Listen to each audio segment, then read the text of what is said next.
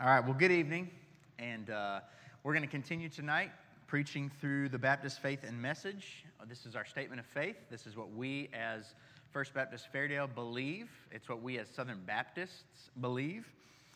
And tonight we're going to look, we're still on Article 2. This is now the third week that we're looking at Article 2. And Article 2 is God.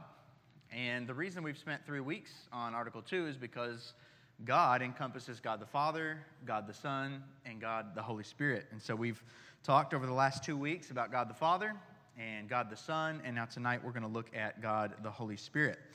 And so as both Tyson and Drew mentioned in their sermons, that God exists in triune form. That is why we have 3 sermons on God, one on God the Father, God the Son, God the Spirit. And we understand this because the Bible is very clear about this. You will not find the word Trinity in the Bible, but yet the Bible is clear that there are 3 persons that make up the Godhead. And I've already said them multiple times, God the Father, the Son, and the Holy Spirit. And just as I think Josh maybe saw my notes as he was praying, but one of the things that we often notice about perhaps the Godhead is that the Holy Spirit gets overlooked. And that maybe part of it is because when we talk about God the Father, all of us have a category for a father. Whether we had one or not, everybody knows in general the role that a father plays in the world. And there would be no children without fathers. We understand that. But we also, when we think about the Son, it's the same thing. If you are a male in here tonight, you are a son. You have a father. Whether you know him or not, there is a father.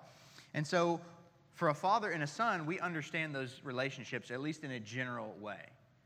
But when it comes to the Holy Spirit, I think there's a whole lot less clarity on, well, Spirit, that's strange. It's a little bit foreign to us. We don't talk about those types of things on a regular basis. And so I think one of the reasons that perhaps the Holy Spirit does not get talked about as much as the Father and the Son is not so much because he's not as important. It's definitely not that. But it's more so there's less understanding on our part. And so because of that, we just naturally cling to what we do understand. And so I believe that's one of the reasons why we talk less about the Holy Spirit than we do about the Father and the Son. And so tonight what I want us to do is I want us to answer 2 questions. First question is, who is the Holy Spirit? And then the second question is, what does the Holy Spirit do? So first, who is the Holy Spirit? And the very first sentence in the Baptist Faith and Message on the Holy Spirit says this: the Holy Spirit is the Spirit of God, fully divine. And then he goes, and then the rest of the little paragraph in the Baptist Faith and Message goes on to talk about what he does. But I want us to spend a few minutes here on who is the Holy Spirit. Okay? I want us to look at the very beginning of the Bible, Genesis chapter 1. And we're going to flip around a lot. You won't have to turn to all of these places, but this one is important. It's very foundational. The book of Genesis is beginnings. And in Genesis chapter 1, verses 1 and 2, here's what the Bible says. It says, "In the beginning, God created the heavens and the earth. And the earth was without form and void, and darkness was over the face of the deep, and the Spirit of God was hovering over the face of the waters." And so the first thing that I want us to see tonight is that the Holy Spirit is present with God at the moment of creation. We think about God as the one who is in the beginning because it says in the beginning God created. And so I think we automatically associate that with God the Father. But what we need to understand is that's all 3 persons of the Godhead. That's God the Father, God the Son, and God the Holy Spirit. If we look at the first couple verses of John's Gospel, which Josh has been preaching through on Sunday morning, we see that Jesus was in the beginning with God because through him all things were created, and without him was not anything made that was made. So John in his Gospel makes it clear that Jesus also was present at the moment of creation. And so we see that all 3 persons of the Godhead are present with God in creation. And so the first thing that we see is that the Holy Spirit is present in the beginning with God because he is God. Psalm 139, and I'm not going to make you turn to all these places, but Psalm 139 verses 7 and 8 says this. It says, "Where shall I go from your presence? Or where shall I go from your spirit? Or where shall I flee from your presence? If I ascend to heaven, you are there. If I make my bed in Sheol, you are there." Here we see that the Spirit is omnipresent, meaning he's in all places. The psalmist says, "There is nowhere that I can go to escape from the presence of your Spirit." And so we understand that omnipresence is an attribute of God. God is omnipresent. He is in all places at all times. And the Bible here is attributing that same attribute to the Holy Spirit. The Spirit is in all places at all times. He is omnipresent. So we understand through this passage that the Spirit is God. He is possessing the same attributes that we understand of God the Father and God the Son. 1 Corinthians chapter 2, verses 10 and 11 says, "These things God has revealed to us through the Spirit. For the Spirit searches everything, even the depths of God. For who knows a person's thoughts except the spirit of that person which is in him? So also no one comprehends the thoughts of God except the Spirit of God." And what we see here again is the Spirit is attributed to having the same attribute of omniscience, all-knowing. He knows all things. He searches the depths of God. And as Paul says, who can comprehend the thoughts of God except the Spirit of God? And so we understand, Paul is making this argument, that the Holy Spirit possesses a complete knowledge. He is omniscient. He knows all things because he is God. One more before we start moving on to what the Holy Spirit does. Look with me to Acts chapter 5. And here in Acts chapter 5, look at verses 3 and 4 with me. It says, "But Peter said, 'Ananias, why has Satan filled your heart to lie to the Holy Spirit and to keep back for yourself part of the proceeds of the land? While it remained unsold, did it not remain your own? And after it was sold, was it not at your disposal? Why is it that you have contrived this deed in your heart? You have not lied to man, but to God.'" So Luke, writing the book of Acts, instructs us that Peter was confronting Ananias about lying. He had sold a piece of property. They had given a portion of that money to the church, but said that they had given everything to the church. And Peter says, "You've lied to the Holy Spirit." He says, "Why has Satan filled your heart to lie to the Holy Spirit?" And then just the next verse down, he says, "You've not lied to man, but to God." And so Peter, one of the apostles who walked with Jesus during his earthly ministry, tells us that lying to the Holy Spirit is lying to God, because the Spirit and God are one. And so it's important that we understand this concept of the Trinity. While it blows our mind as we try and comprehend it and think about it, God exists in three persons: the Father, the Son, and the Holy Spirit. He has existed that way for all of eternity past. He will continue to exist that way for all of eternity future. And the Holy Spirit is one of those persons of the Trinity. And so when we think about God, we should think not only about the Father and not only about the Son, but also about the Holy Spirit. So I hope that you see, and there are plenty of verses that we did not look at. We don't have time to look at all of them. But I hope that you see from those verses that it's clear that the Holy Spirit is God himself. So when we talk about the Holy Spirit, this is not a force of nature. It's not like the Force in Star Wars. That's just this general power that's kind of mystical, and we can't really understand when it works, why it works, okay? The Bible, when it talks about the Holy Spirit, never refers to him as it. Always refers to him as he or him. Okay, the Holy Spirit is God. The Holy Spirit is a divine person of the Trinity. He's not a force. He's not a mystical power. He is a person of the Trinity. So, that being explained, let's look now at what the Holy Spirit does. So, in the Baptist Faith and Message, the first sentence of it explains who the Holy Spirit is, and then the rest of it describes what he does. So let me read it for you. We will not dive into every single thing it mentions here, but we'll look at some of the big ones. "He inspired holy men of old to write the Scriptures, Through illumination, he enables men to understand truth. He exalts Christ. He convicts men of sin, of righteousness, and of judgment. He calls men to the Savior and effects regeneration. At the moment of regeneration, he baptizes every believer into the body of Christ. He cultivates Christian character, comforts believers, and bestows the spiritual gifts by which they serve God through his church. He seals the believer until the day of final redemption. His presence in the Christian is the guarantee that God will bring the believer into the fullness of the stature of Christ. He enlightens and empowers the believer and the church in worship, evangelism, and service. So that's a lot. That's an overview of what we believe the Holy Spirit does. So I want to look at some of these more specifically. A really helpful passage that I would recommend to you is John chapters 14, 15, and 16.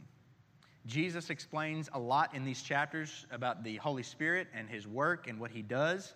We're not going to look at all of those references. We will look at some, but I would recommend that to you as a study. If you are interested in reading more about the Holy Spirit, those would be 3 fantastic chapters for you to read, meditate on, and really think about. But I want to show you 7 things that the Holy Spirit does that we'll focus on tonight. The first is that he convicts the world of sin, righteousness, and judgment. And I get this from John chapter 16. So you can turn there with me if you will.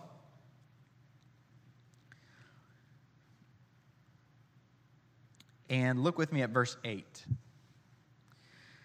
Jesus says, "And when he comes, he will convict the world concerning sin and righteousness and judgment." So one of the things that Jesus is telling his disciples that the Holy Spirit is going to do is that he is going to convict the world of sin and righteousness and judgment. If you're a Christian tonight, you are a Christian because the Holy Spirit convicted you of your sin. Because the Holy Spirit convicted you of righteousness. Righteousness is required to be a follower of Jesus. You must walk in the ways that Jesus has walked, in the ways that he's commanded us, but also judgment. The Holy Spirit is pointing us to the final judgment, that we understand that all things will be judged by God himself. And if you're a Christian tonight, it's because the Holy Spirit has revealed these things to you. You see, the Bible describes us as dead in our trespasses and sins until God makes us alive together with him. And so dead people don't have the opportunity to be awakened to our sin, to be awakened of our need for a Savior. That is the work of the Holy Spirit. And that's what Jesus is telling his disciples that the Holy Spirit is going to do. He is going to convict the world of sin. And so for us, gathered here tonight, if we are believers, that means the Holy Spirit has done that work in us. He's convicted us of our sins. It's not something that we've done of our own, but God has sent his Spirit to convict you of your sin. And what we'll see next, the next thing we'll look at, is that he testifies to Christ. He points people to Christ, that is the Savior. But I would also say that if you are praying for somebody or witnessing to somebody that you hope to be a believer, the only way that's going to happen is if the Holy Spirit convicts them of their sin. It's difficult sometimes to swallow that pill because we want to be able to do something to help these people that we love and know and care for to become believers, but we are powerless in doing that. That is a work of the Holy Spirit, that the Holy Spirit is the one who will convict them of sin and draw them to himself and show them the Savior, which is Jesus. There is no salvation apart from the work of the Holy Spirit. If the Holy Spirit does not convict someone of sin, they cannot be saved. Now, we could say that more generally about all the persons of the Trinity. If it weren't for the Father, there could be no salvation. If it weren't for the Son, there could be no salvation. And if it weren't for the Holy Spirit, there could be no salvation.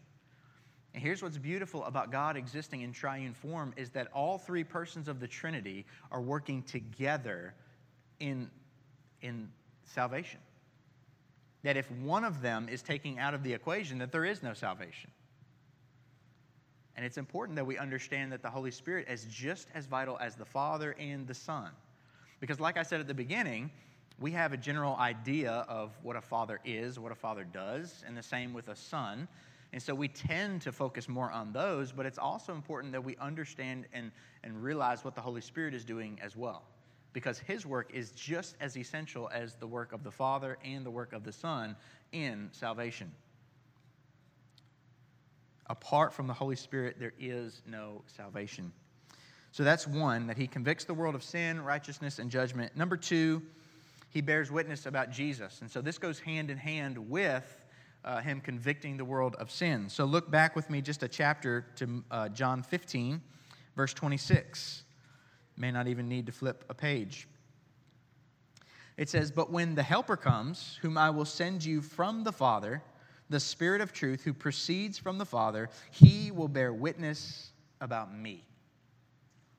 So Jesus says in chapter 16 that he will convict the world of sin and righteousness and judgment. But before that, he says, when the Holy Spirit comes, and he calls him here the Helper, whom I will send from the Father, he proceeds from the Father, he will bear witness about me. See, and so this is where those two things work together, where the Holy Spirit convicts people of sin, but he points people to Jesus. Right? And this is where we start to see the multiple peoples of the Trinity coming together and working in salvation. Because Jesus is the one who died for your sin, but the Holy Spirit is the one who's testifying about Jesus. So he's convicting us of our sin, but he's causing us to look to Jesus who died for our sin. And we also see the Father's role here in that he is proceeding from the Father. The Father is the one who sends the Holy Spirit to do this work in our hearts. So the Father is sending the Holy Spirit is convicting you of your sin and pointing you to the Savior. And when you look to Jesus, the Savior who died for your sins, that is where we find forgiveness of our sins. And so all of it is working together. And so we can't really explain the Father, the Son, or the Holy Spirit apart from talking about the Trinity, because they are all working flawlessly together as one. So the Holy Spirit bears witness about Jesus. And this is also another way that we can examine whether something is a work of the Holy Spirit or not. There's a lot of things that happen in our lives. There's a lot of things that happen in our world. And we may generally think, oh, that must be the work of the Spirit. Couldn't be anything else. Well, one of the ways that we can judge that is that work showing people Jesus? Is it bearing witness to Jesus? Or is it trying to draw attention somewhere else? Because the work of the Spirit is going to draw attention to the work of Jesus. He's going to bear witness about Jesus and what Jesus has done and what Jesus has accomplished. So it's important that we understand that verse and that we understand that if this truly is a work of the Spirit that we're witnessing, it will be exalting Jesus. And it will be pointing us to Jesus. So that's two, is that he bears witness about Jesus. But three, the Spirit gives life. All right, we're going to look back at John chapter 6 for this. John chapter 6, verse 63. This is Jesus speaking, and he says, "It is the Spirit who gives life. The flesh is no help at all." But now look back a few more chapters to John chapter 3. John chapter 4. Nope, that's a typo. It's John chapter 3.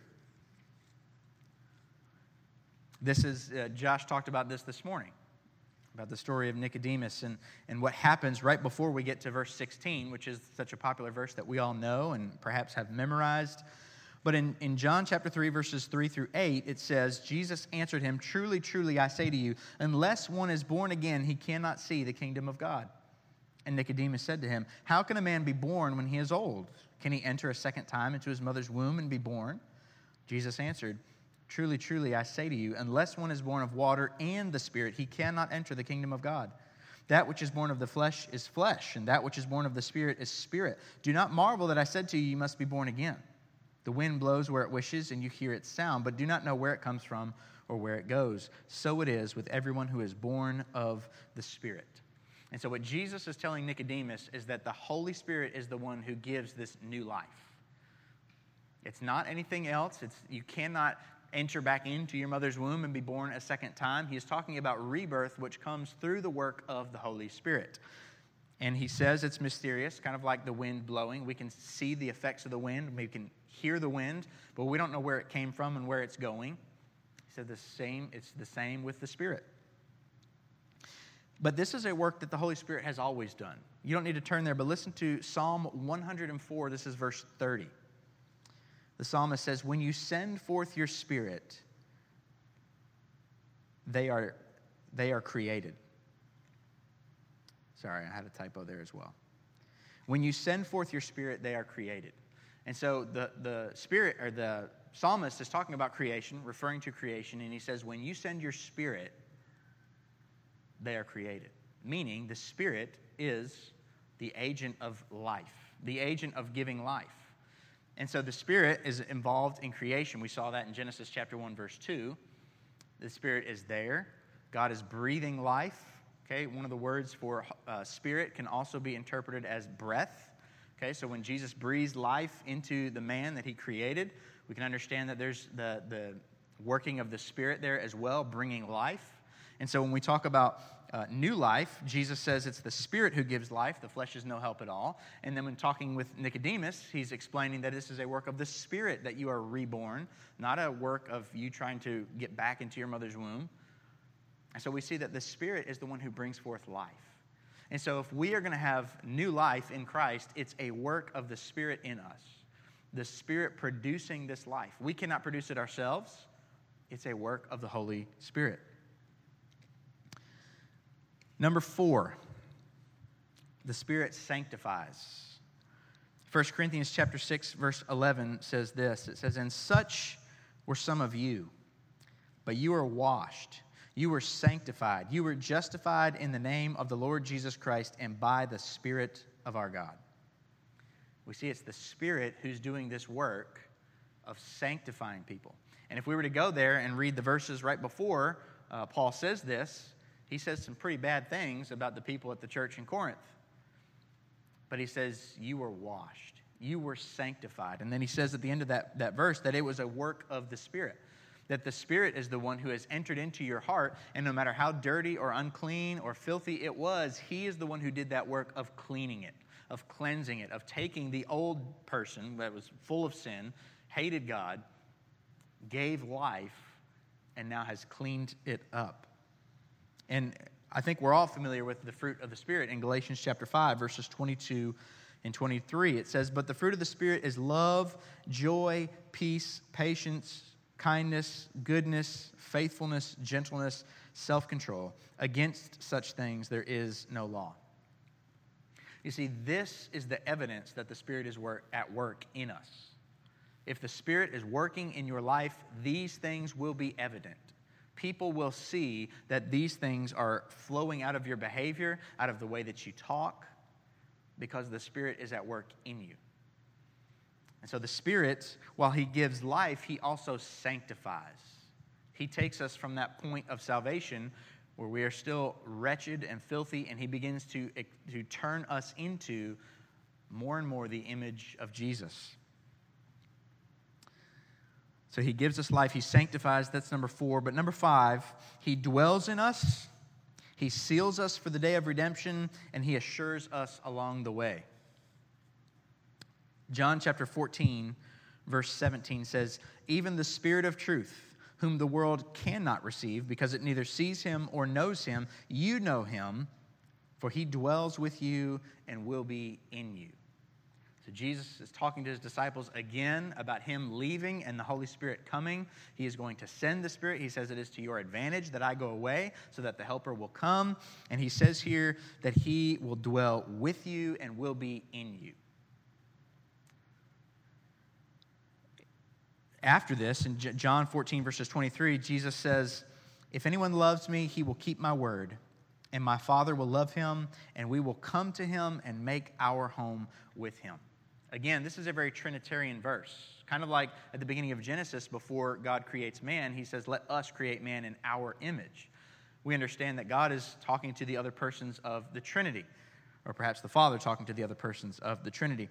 But here he says, if anyone loves me, he will keep my word, and my Father will love him, and we, that's plural, we will come to him and make our home with him. So Jesus is teaching his disciples that the Holy Spirit will indwell believers at the moment of salvation.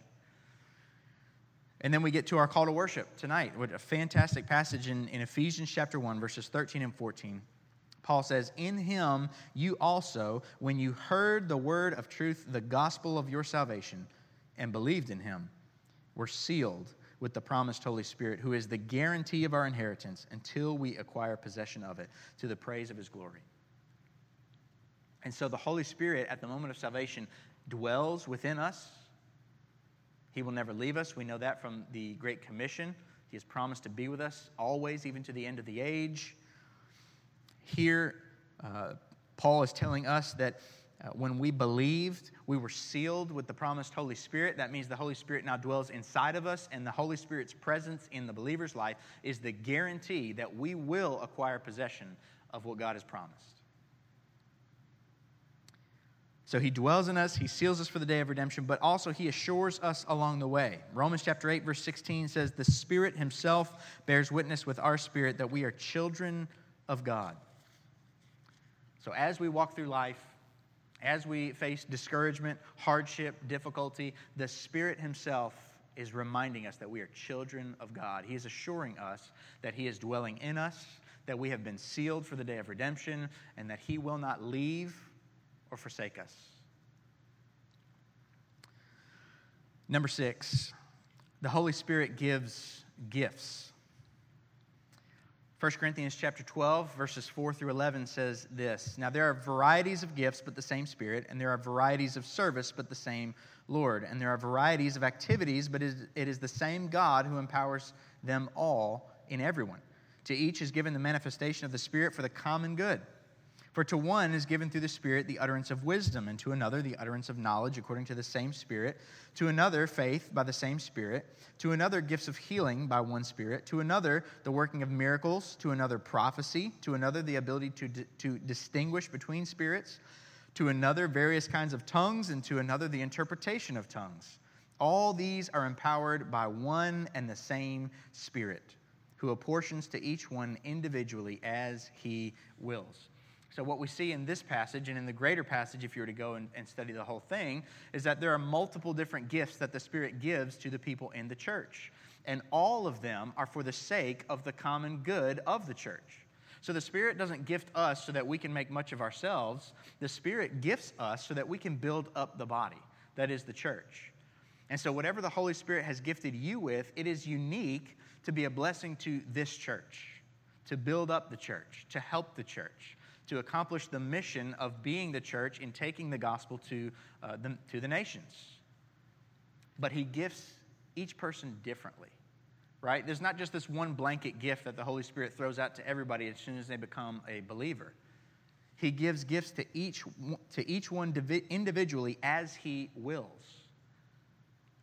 So I don't know the fullness of how to understand that. Perhaps he has a certain need in a church, and when someone is saved, he gifts them uniquely to fill that need. I don't know if that's what that's talking about. I didn't study that in depth. But he gifts us uniquely. So all of us have a unique gift given by the Holy Spirit for the sake of building up the church. So he gives gifts. But 7, he unifies us. The Holy Spirit unifies us. Acts chapter 2, verses 44 and 40 through 47. He says, "And all who believed were together and had all things in common, and they were selling their possessions and belongings and distributing the proceeds to all as any had need. And day by day, attending the temple together and breaking bread in their homes, they received their food with glad and generous hearts, praising God and having favor with all the people. And the Lord added to their numbers day by day those who were being saved." So these early believers were brought together. The Holy Spirit was dwelling in them. And they were unified. They weren't concerned about their own selves, about their own possessions. They were selling and providing for others as they had need. And it's the Holy Spirit in us that was doing that work, that was prompting people to care more about others than to care about themselves. But also in 2 Corinthians chapter 13, verse 14, says, "The grace of our Lord Jesus and the love of God and the fellowship of the Holy Spirit be with you all." Another Trinitarian verse which mentions the Father, the Son, and the Spirit. He says, the grace of the Lord Jesus, the love of God, and the fellowship of the Holy Spirit. Notice he attributes fellowship to the Holy Spirit. See, because the Holy Spirit in you is going to have a desire to have a relationship and fellowship with the Holy Spirit in everyone else. See, the Holy Spirit is what draws us together and unifies us. Because remember, Jesus said in John 15 that the Holy Spirit is going to bear witness to me. So if the Holy Spirit in you is bearing witness to Jesus and making you all about Jesus, and the Holy Spirit in me is bearing witness to Jesus and making me all about Jesus, then we're both going to be all about Jesus, and that's going to draw us together. Because the mission of the church is to be all about Jesus, is to tell other people about Jesus. And the Holy Spirit is going to be inside of us cultivating that. And what a timely reminder on a day like today, which this morning was so heavy. What Josh preached on, what I prayed on during the pastoral prayer, what all of us have seen on social media and all of the things that are happening in our world, I think all of us would say, man, we need to be united. Well, the Spirit is one who does that work. Now, obviously, those who are not believing in Jesus are not indwelled by the Holy Spirit, and there's nothing at work in them to unite them to anyone else. So it's a reminder of the fact that we need the Lord and His work in our lives to have peace, to have unity. But even though it's chaos in the world, it should not be in the church. If we truly are being indwelled by the Holy Spirit should be uniting all of us together with one main goal and one main purpose, and that is to testify about Jesus. See, the Holy Spirit unites us. And we need to be united if we're going to be effective in doing gospel ministry here in Fairdale, Kentucky, and wherever else that we end up going. So as we conclude, the Holy Spirit does a lot. There is far more that we could go into. There's far more that the Baptist Faith and Message, that paragraph says that I even covered. But I thought that these were really big and really helpful things for us to understand. And so I want us to understand that as Christians, we are completely dependent upon the Holy Spirit. We are completely dependent on all persons of the Trinity, the Father, the Son, and the Holy Spirit. But it's important that we understand the work of the Spirit in our life, because we don't want to neglect the work of the Spirit just for the sake of elevating the work of the Father and the Son. Because as we've seen, the three work together in the work of salvation. Jesus told his followers in John 15, verse 5, he says, I am the vine and you are the branches. Whoever abides in me and I in him, he it is that bears much fruit. For apart from me, you can do nothing. On our own, we can accomplish nothing. But God has decided to dwell in his people by the Spirit so that in him we can accomplish something. And the Holy Spirit is doing that work in us. We need the Spirit in our life. We need to be reminded that it is the Spirit who is doing the work in us, especially as we do anything as a church. If we fail to recognize the Spirit, if we fail to rely on the Spirit, all the things that we do are going to fall flat. They're not going to accomplish anything. Paul, telling the Galatians, or speaking to the Galatians in Galatians chapter 3, verses 3 and 5, says, having begun by the Spirit, are you now perfected by the flesh? Did you suffer so many things in vain, if indeed it was in vain? Does he who supplies the Spirit to you work miracles among you? Work miracles among you, do so by the works of the law or by hearing with faith? And Paul's basically asking the question, you started by the Spirit. Do you think you're going to finish by the strength of the flesh? It's a question that he's posing to them that they already know the answer to. Rhetorical question. But Paul is reminding the Galatians of our need for the Holy Spirit, their need for the Holy Spirit, our need for the Holy Spirit. We can't just start strong relying on the Holy Spirit. We've got to finish strong relying on the Holy Spirit. It's easy for us in the context of church to try and do things based on our own strength. Get somebody who's real charismatic, who's real they easily connect with people. Let's get them in front of everybody. Let's have a really awesome band. It's easy for us to try and build things by our own strength. But what we need to be reminded of is that it's the work of the Spirit that's going to produce fruit. It's the work of the Spirit that's going to change hearts and lives. And as believers, all of us are dependent on the Spirit, and we need Him. So let's pray.